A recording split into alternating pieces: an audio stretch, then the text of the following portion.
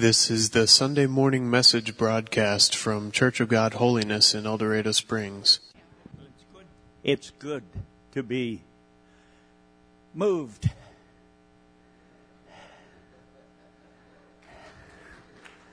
Good to be back home. We're very good. Casting all your cares upon Him, for He cares for you.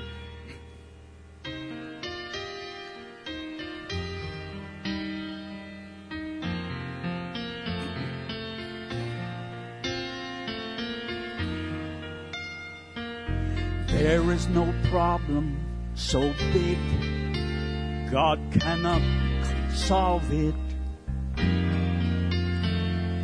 There is no mountain too tall He cannot move it.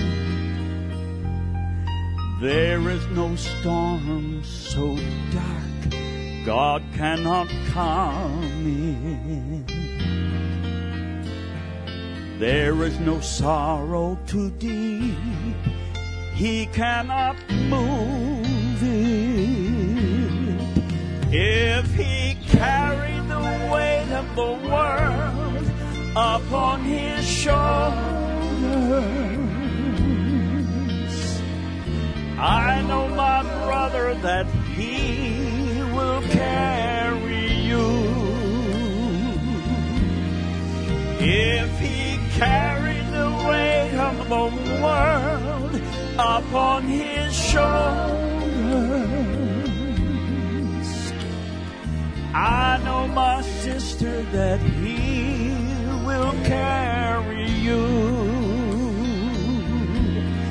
He said, "Come unto me, ye who are weary, and I will give you rest." There is no problem too big God cannot solve it. There is no mountain so tall He cannot move it.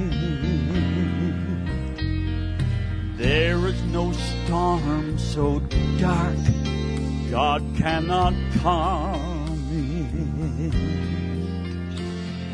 There is no sorrow so deep He cannot soothe it. If He carried the weight of the world upon His shoulders, and He did, I know, my brother, that He will carry you. If He carried the weight of the world upon His shoulders, I know, my sister, that He will carry you. If He carried the weight of the world upon His shoulders, I know, my brother, that He will carry you. If He carried the weight of the world upon His shoulders, I know, my sister, that He will carry you. I know, my brother, that He will carry you.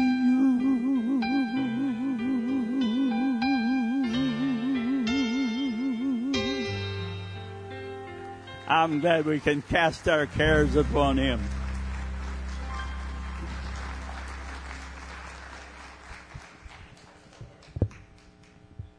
Thank you, Richard. So glad for words of that truth of that song, and so glad that he is back home. Welcome back to this area. It's awesome.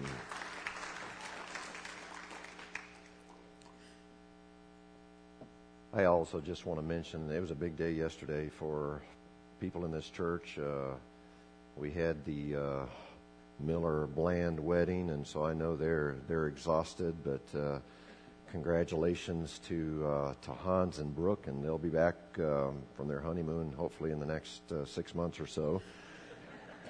And probably take that long for the families to get back to normal. And then Wayne and Wanda Worthington, married 50 years. Would you just stand? Celebrated that yesterday. Would you stand? Congratulations. You know, they don't look, they must have gotten married at 10 or 12 years of age. But anyway, congratulations to you, to the entire family. Open your Bibles, please, to the book of Matthew chapter 13, and we're going to focus our thoughts around verses 31, 32, and we'll be taking in a lot of different scriptures here, but that'll kind of kick us off. You know, as I was just praying and studying this past week, I was led to this parable, and I know maybe some of you that have been in the ministry longer than I have, you know, Silas McGehee and Richard Beckham, and they've probably covered every topic in the Bible. But I realized I had never preached on this parable before, and I've preached on a lot of different parables, but this was one. And as I got into it, I thought, man, now I know why I haven't preached on it, because it's just really difficult to put together. But Matthew chapter 13 has 8 different parables, and you can count them, and Christ actually calls them, these are the mysteries of the kingdom of heaven. And the particular parable that we want to study is the third parable out of the 8. Now let me just try to set up our study by saying a couple of things. It's amazing. It's amazing the crazy things that people believe today and identify as their religion. And as a matter of fact, I think that you could probably just let your mind wander, come up with something that is totally wacko, and write it down and proclaim it as a new religion, and I almost promise you that you would find people that would follow you. I mean, it's crazy. Here are some examples. In the 4th century, there was a religious group called the Abelites, and what was interesting about them is that they believed in marriage, but they did not believe in having intimate relations. And so it's not surprising that this religious group is extinct today. I mean, first of all, because no babies were ever born into the church, and secondly, not too many people want to be part of a religion where sexual intimacy is not allowed among married people. Then there was, and maybe still is, another interesting organization, a religious group out of Australia called the Happy, Healthy, Holy Organization. And last I checked, they had 8 members. And then there is another religious organization called the Hellfire Club. This is actually a religion, and the members are supposedly wealthy, bored men who want to dabble in magic and have orgies. And then picture part of being part of this church, the Mount Hebron Apostolic Temple of our Lord Jesus of the Apostolic Faith. I mean, that's the name of the church. Can you imagine somebody saying, well, what church do you go to? And, well, I go to the Mount Hebron Apostolic Temple of our Lord Jesus of the Apostolic Faith. You know what? I'm glad we're part of the Holiness Church. Makes it a lot easier here. And then my personal favorite religion is this one, the Ice Cream Church. It really is a church. And I read where they had 24 online applicants per day. And I just have to say, I'm just going to open my heart to you. If I ever leave the Church of God Holiness, I will probably transfer my membership to the Ice Cream Church, because I think it sounds like a fun church. Another church is the Unholy Church of the Octopus. This was set up in 1994 in Australia. Here's the final crazy one I'm going to mention, and this is a true church, the Church of the Flying Spaghetti Monster. You can Google it, look it up. It's a movement that opposes the teaching of intelligent design or creationism. So you can pretty much dream up the craziest belief system and know that you will have some followers. Which leads me to say this.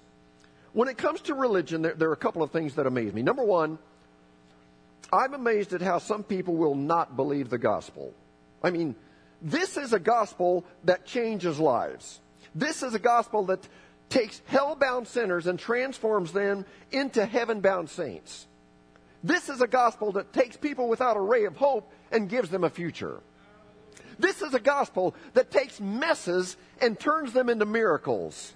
This is a gospel that helps dry out alcoholics and restore marriages and give peace for today and eternity for tomorrow. This is the gospel that gives us Jesus Christ. And I am totally amazed that so many people do not accept the gospel of Jesus. But then secondly, and I've already talked about this, I'm amazed at the strange stuff that people end up believing. And the result of this religious fickleness is that according to some statistics a few years ago, the number of world religions was numbered at 30,000. 30,000 religions in the world. Not churches, but completely, totally different religions. And then even more disturbing is that in the United States alone, they said that in the category of Christianity, this is Christianity, they say there are over 40,000 different denominations. Again, not churches, but different denominations. And to give you the perspective of the explosion of Christian denominations, is they said that in the 1800s there were only 500 denominations. Today, over 40,000. Let's bring this down a little bit closer to home. Look at our town. What do we have? 16 to 18 different churches within the city limits. And then around 40 or so in the driving radius of El Dorado Springs, about 10 to 12 miles on every side of us.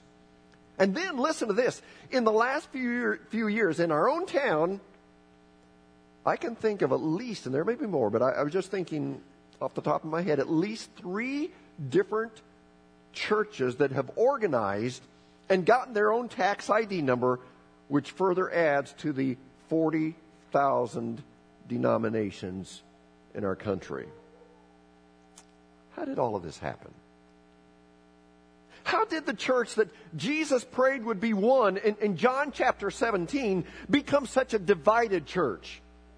How did the church that Jesus prayed would be one end up with 30,000 completely different religions around the world? How did the church that Jesus prayed would be one would end up with over 40,000 different Christian denominations that supposedly claim to worship the one and only true God? How did that happen? Well, the parable of the mustard seed, I believe, will help us to understand this. Now, as we study this parable, I'm warning you, you will be absolutely underwhelmed with the outline today. I want to focus on 3 simple things, but they're very important, but they're simple. You want to know the outline today? The seed, the tree, the birds. Can you remember that?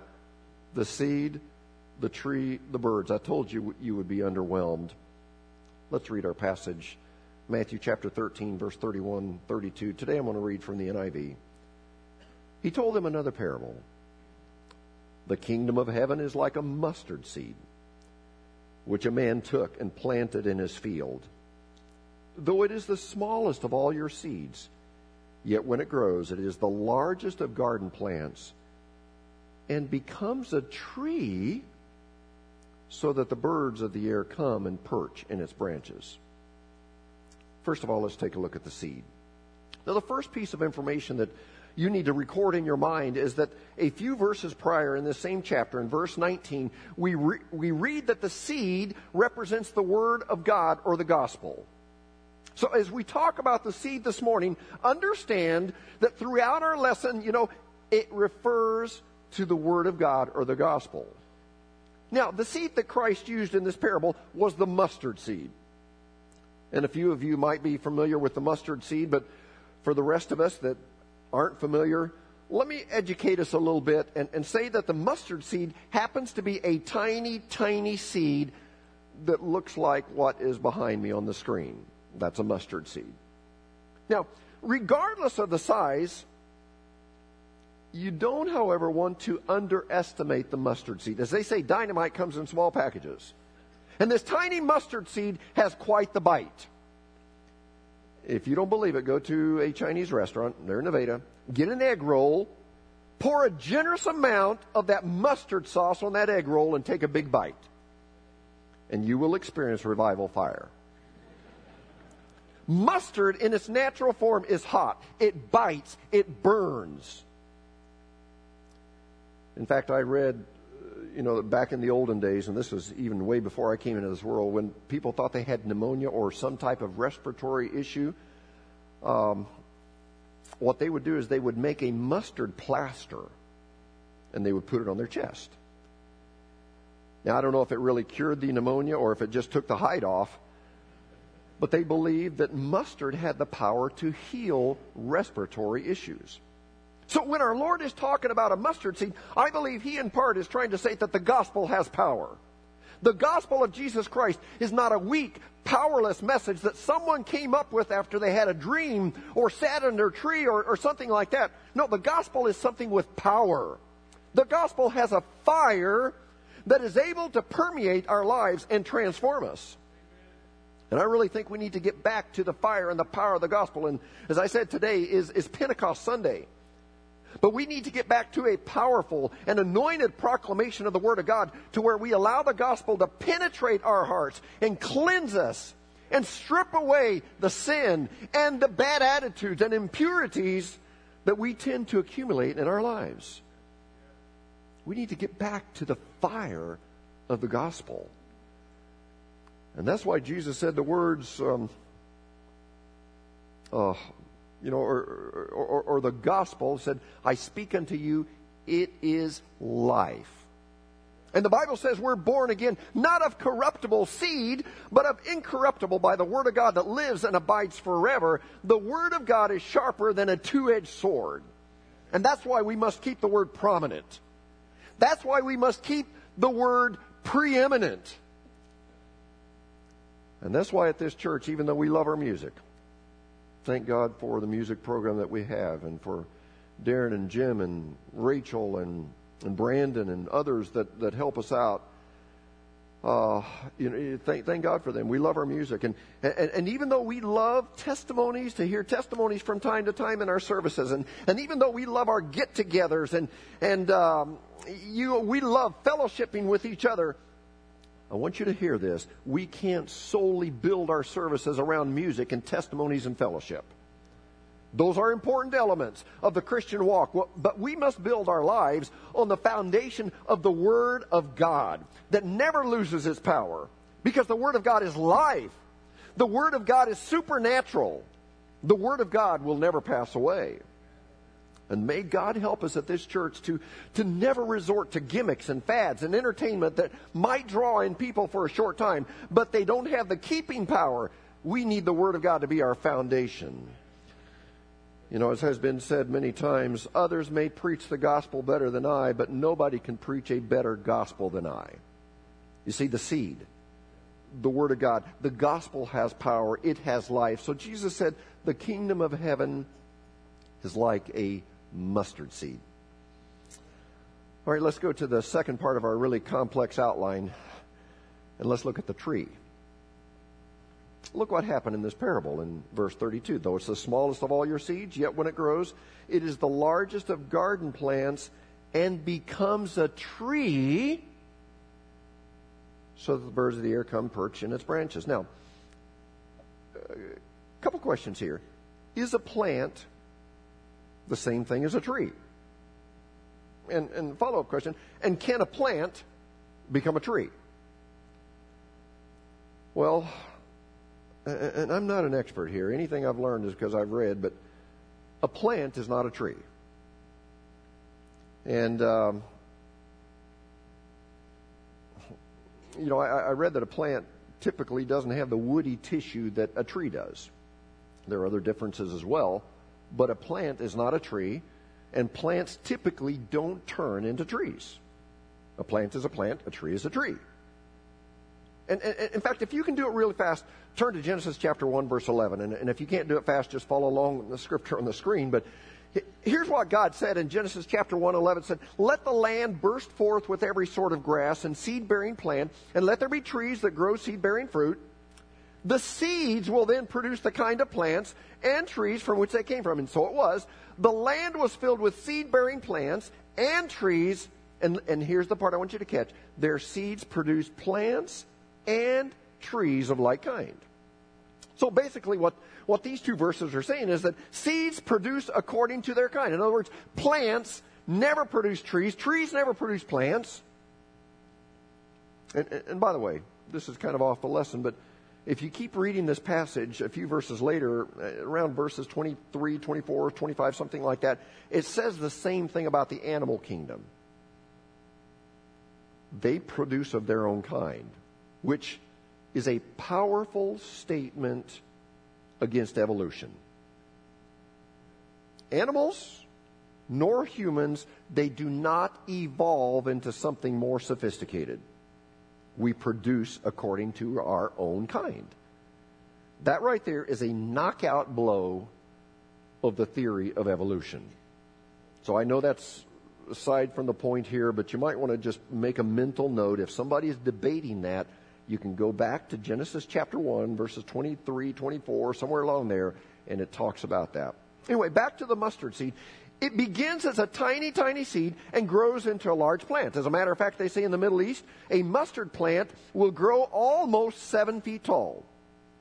But understand, it's still a plant.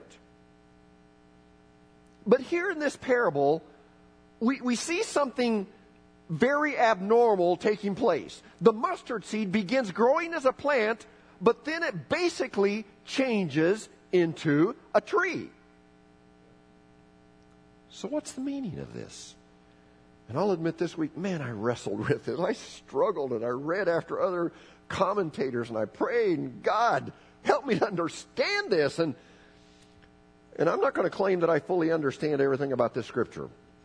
But I do believe that our Lord was referring to something taking place that was not supposed to take place.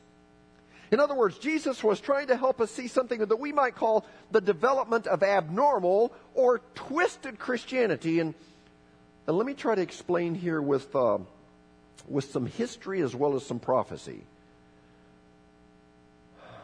When Jesus was talking about the mustard seed becoming a tree with birds nesting in the branches, many of the hearers, because they were educated Pharisees who had studied the Old Testament, they would have probably been reminded of the words found in Daniel chapter 4, verse 20. And by the way, can I just call a time out? You really need to track with me here on this. Because if you let your mind wander 2 seconds, you will end up being in the wilderness for 40 years. In fact, you may not even find your way out of the church today. You will be so lost. So try to track with me that this... you can follow. I know I've got confidence in you. But a good part of the audience hearing Jesus would have been reminded of Daniel chapter 4, verse 20, which is a description of the Babylonian kingdom. And by the way, Babylon in the Bible, and again, pay attention, in some instances is symbolic of wickedness, but it's also symbolic of false religion. And this is all going to tie together, but you're going to have to follow closely. Daniel chapter 4, verse 20 says, "The tree you saw, which grew large and strong, with its top touching the sky, visible to the whole earth, with beautiful trees and abundant fruit, providing food for all, giving shelter to the beasts of the field, and having nesting places in its branches for the birds of the air, you, O king, are that tree. You've become great and strong. Your greatness has grown until it reaches the sky, and your dominion extends to distant parts of the earth." Now, don't worry too much about all the details here, but this vision that Daniel had with a great lofty tree and birds nesting in the branches was a vision of the Babylonian kingdom that had become strong and great. So, you still with us? Okay, hold that thought for just a moment, because we're going to jump to another scripture, to the very last book of the Bible. And I wanted you to see something else. And again, this puzzle is going to fit together perfectly in just a few moments. At least I hope it will. Revelation chapter 18, verse 2. Listen to this verse. "With a mighty voice he shouted, fallen is Babylon the Great. Catch this. She has become a home for demons and a haunt for every evil spirit, a haunt for every unclean and detestable bird. So this great Babylonian kingdom had become a home for evil spirits or false religions. And did you pay attention? It had become a home for unclean and detestable birds. So let's try to put this puzzle together now. If we merge Matthew 13 and Daniel chapter 4 and Revelation 18, you see a picture coming together where in the last days there will be a surge of false religions. And understand, the devil is behind it all. The devil is not against religion. In fact, he loves religion, and he's doing his best to cause people to create and follow all types of new religions. That's why we have 30,000 religions in the world today. The devil takes something that may have some elements of good, but he twists it and makes it abnormal. And so when our parable talks about a plant becoming a tree, this is twisted. This is abnormal. It's not supposed to be. As Jesus looked down the corridor of time, he saw that in the final days, there would be the development of fake religion. Now, you hear a lot about fake news. There's fake religion. Religion that is false. It's fraudulent. And Jesus painted this word picture of a plant abnormally becoming a tree to help us understand that in the final days, Satan would create confusion on earth and try to deceive people through religion that is twisted and abnormal. Now, hang with me. We're still putting the puzzle together. Let's look at the birds. And with this point, I think you'll understand why I call this message the devil's dirty birds. Look again at our scripture, Matthew 13:32. Though it is the smallest of all your seeds, yet when it grows, it is the largest of the garden plants and becomes a tree, so that the birds of the air come and perch in its branches. Now, let me stop and tell you what most people think as they do a quick surface reading of this passage. And by the way, that's the way that most of us read the scripture. We have our little reading. Well, I need to read my, verse a day keeps the devil away, or chapter a day, whatever, keeps bad things away. And so we got to get it done, and so we can check that box. Well, I did that.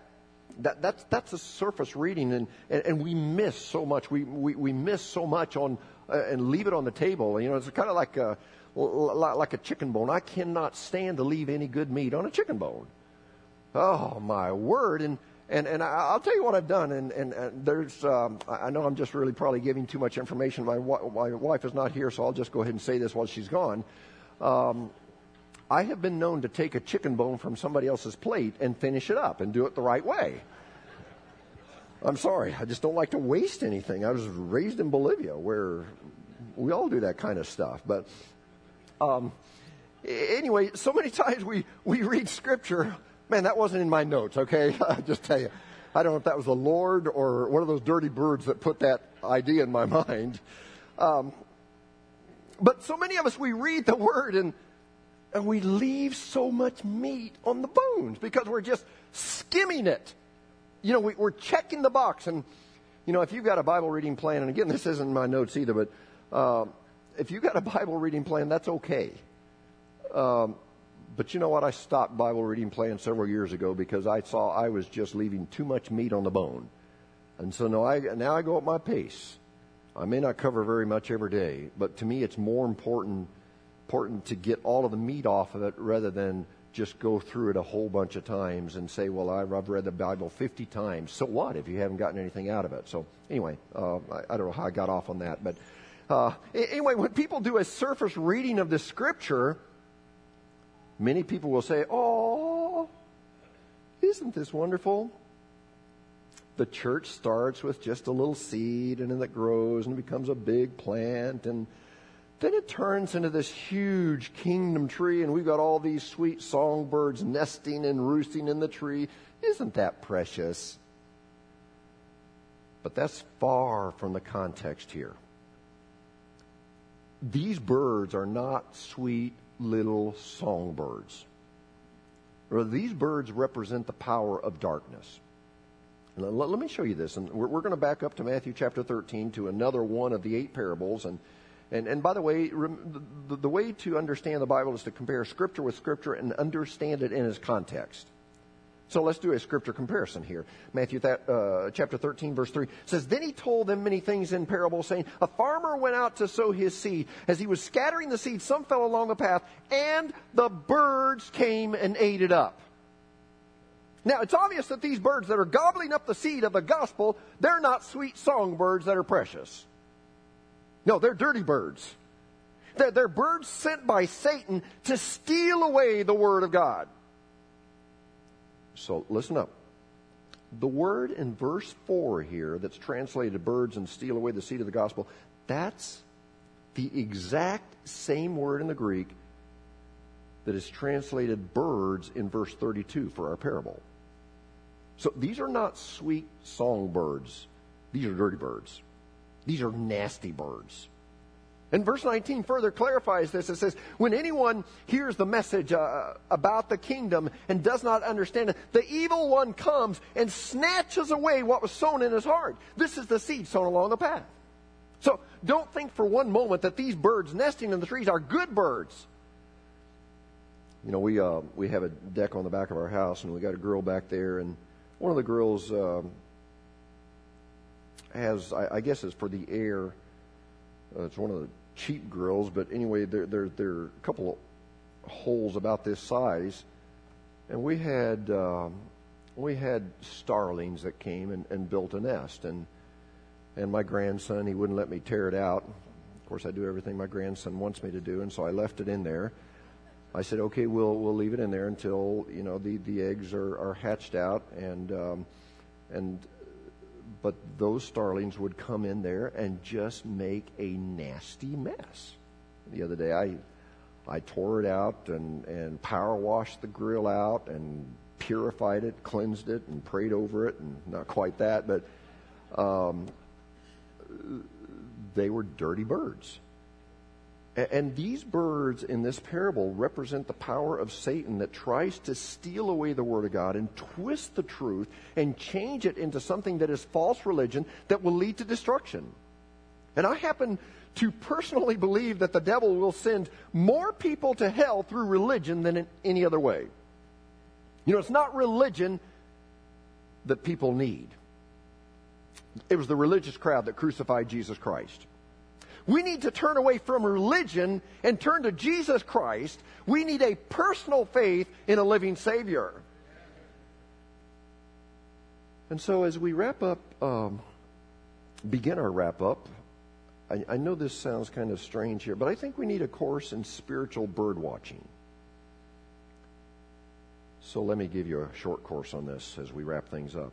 I want to give you 4 questions that you should ask of me as your pastor, or ask of anybody else that teaches at this church, or really any other church. Or you should ask of anybody that comes to your house with a religious magazine wanting to engage with you in some religious conversation. As we do some spiritual bird watching this morning, we're going to call these 4 tests. Number 1, the source test.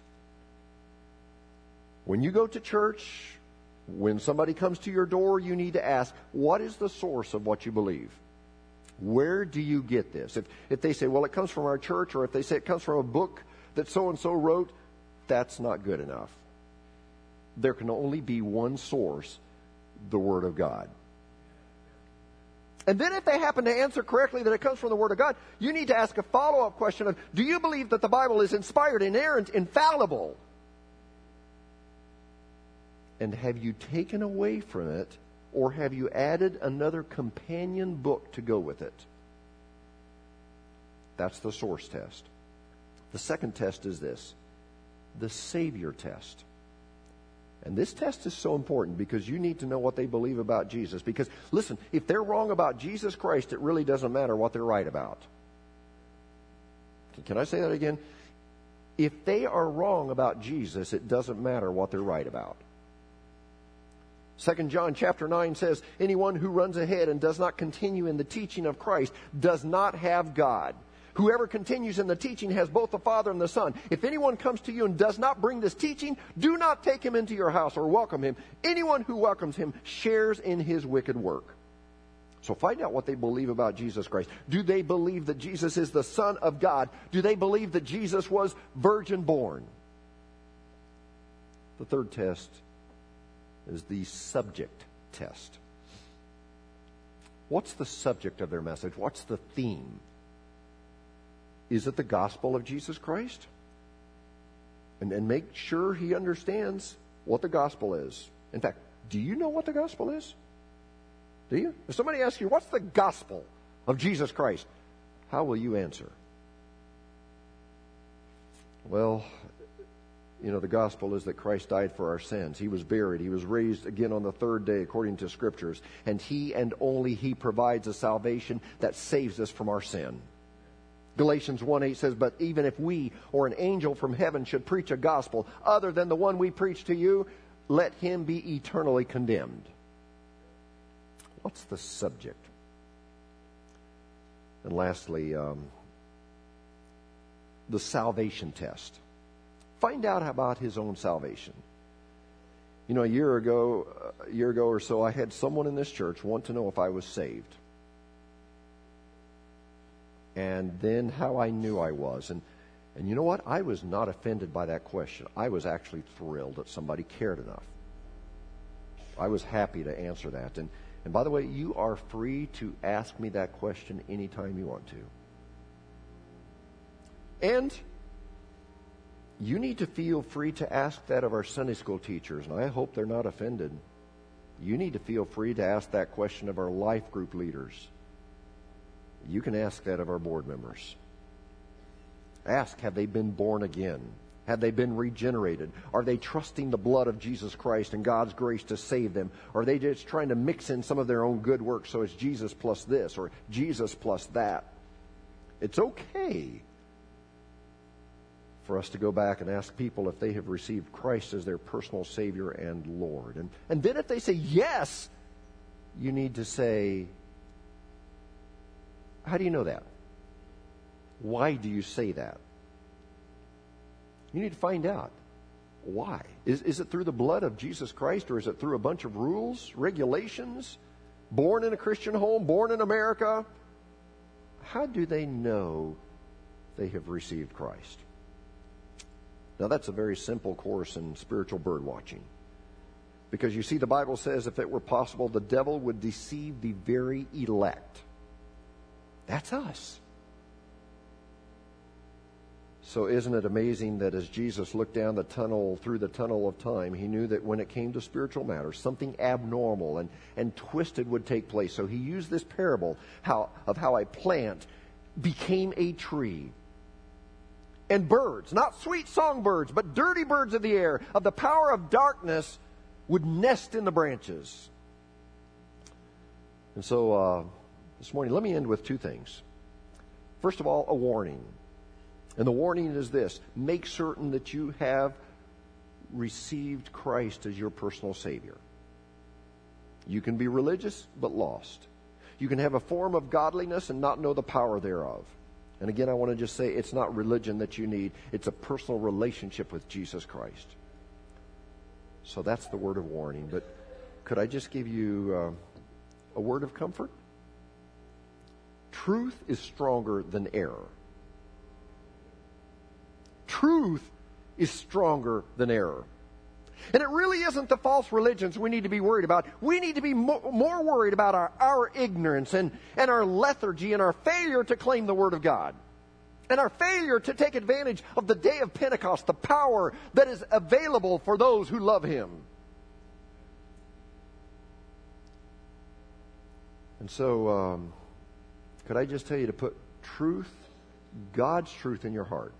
And remember that He is greater within you than, the power of the world that's out there.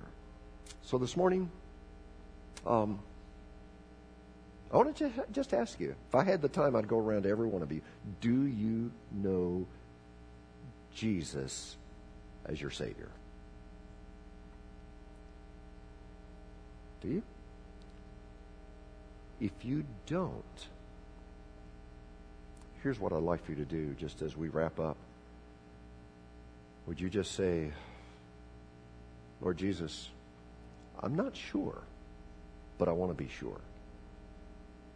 And would you just with an attitude of humility say, Lord, I want you to come and live in my heart. Would you come and forgive me of my sins? I give you everything there is of me, and I'm going to follow you from today forward. So if you don't have that assurance today, could you just do that as we pray together? Lord, I thank you for your word, that this was kind of a complex scripture for me at least. Lord, we know that in the end times there's going to be so much that's twisted, abnormal, confused, and Satan is the father of confusion. And Lord, I pray that we would not be confused about our salvation. We can be confused about other things, but we would not be confused about our salvation. And Lord, I believe that there are probably some people here this morning that may not have the assurance of their sins forgiven. Lord, I pray that right now they would just receive you and that they would accept the free gift of salvation. Lord, I pray that this would be a moment where some names would be written in the Lamb's Book of Life, that book that tells those who have made peace with God. Lord, help us not to rely on our goodness or just where we were born, on our church or anything else, but Lord, we would rely strictly on the fact that Jesus died for our sins, and we've come to Him and confessed our sins, and He has forgiven us, and we've accepted this free gift of salvation. Father, I just pray that you would help us right now to know for sure. I pray this in your name. Heads bowed, eyes closed. Is there somebody here that would just lift a hand and say, Pastor, I just did that right now, and I just want you to rejoice. Don't call me out. Don't embarrass me. Don't announce my name, but I just want you to rejoice. Is there anybody that would just say, Pastor, I've prayed here, and God has really answered my prayer? Is there anybody that we can just rejoice?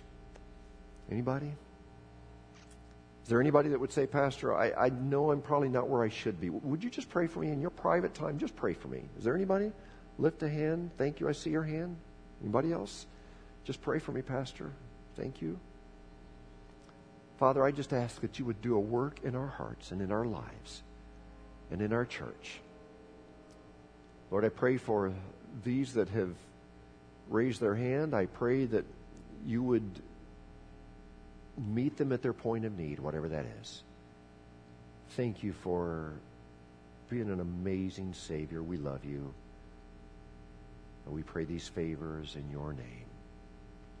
And all of God's people said, amen and amen. You're dismissed. Thanks for coming. You've been listening to the Sunday morning message broadcast from Church of God Holiness in El Dorado Springs. Our messages are archived at www.eldochurch.com, or to order compact discs or DVD videos of the messages, call the church at 417-876-2200. Thank you for listening.